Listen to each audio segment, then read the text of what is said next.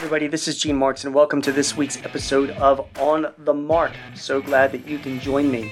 Let's talk about some news that it's not breaking news, but it's continuing news, and it's very, very important for employers, particularly if you're a small business. And it has to do with disclosing salary history.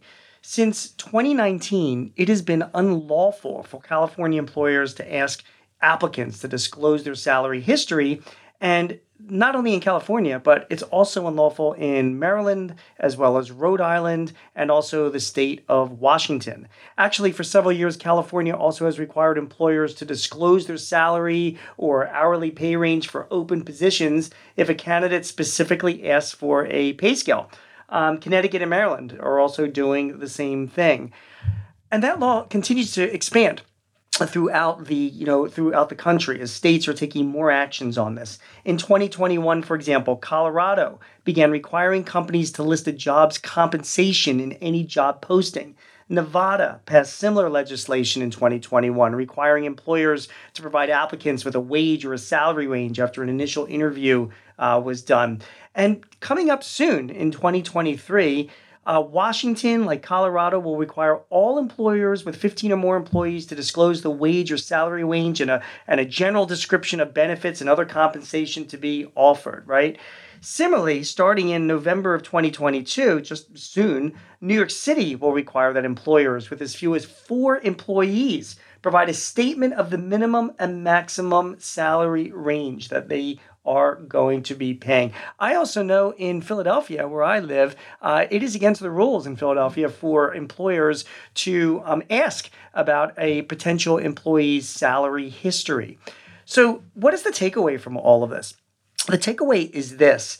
You have got to be disclosing salary, what the salary is that you're going to be paying your employee. And for goodness sake, you cannot be asking about salary history. Now, why is this? Well, the reasons really have to go back to genders. Study after study has shown that females have, historically earned less money than their male counterparts. And although the good news is there is a lot of catching up that is going on, it's still the case in some professions and industries and parts of the country.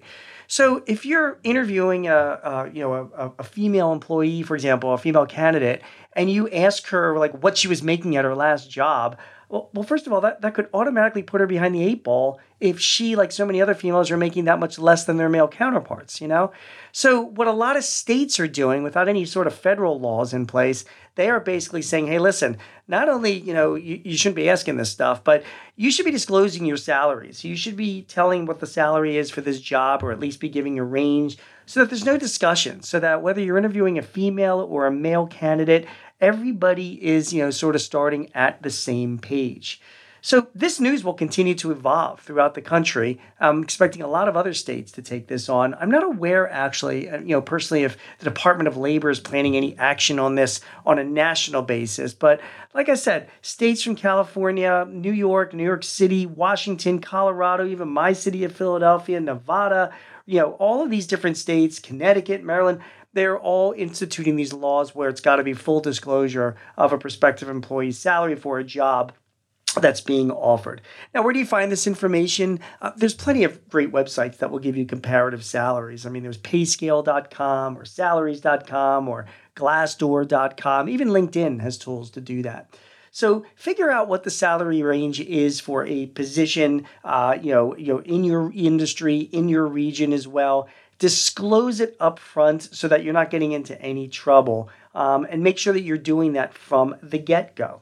Now, this news had come from a report in National Law Review just this past week. And they also recommend that the National Law Review as a proactive measure that employers, that's you and me, that operate in multiple states may also want to consider publicizing these salaries in all their job postings, as well as implementing policies to ensure that recruiters and others involved in the hiring process do not ask applicants about their salary history, even in states where these steps are not required. So the bottom line is this, guys. If you're looking to hire people this year, you're interviewing candidates, things have changed, okay? It's no longer this negotiation in salary as it is. You've got to be disclosing salary range, at least a range up front. Even if your state doesn't require it, it really is a best practice. That is what the narrative is, and that is what I'm recommending to you that you should be doing going forward. That's the new news this week about salary history and asking about and disclosing salary wage rates. I hope this information is helpful for you. If you have any advice or questions or feedback that you would like to share with us, please offer them to us on our website, which is payx.me/Thrive Topics. You've been listening to On the Mark. My name is Gene Marks. Hope you found this news and my analysis of it interesting and helpful to you for your business. We'll be back to you next week with more news that's impacting your business and how it's impacting your business. I'll be giving you my thoughts for sure. Take care. This podcast is property of Paychex Incorporated 2022. All rights reserved.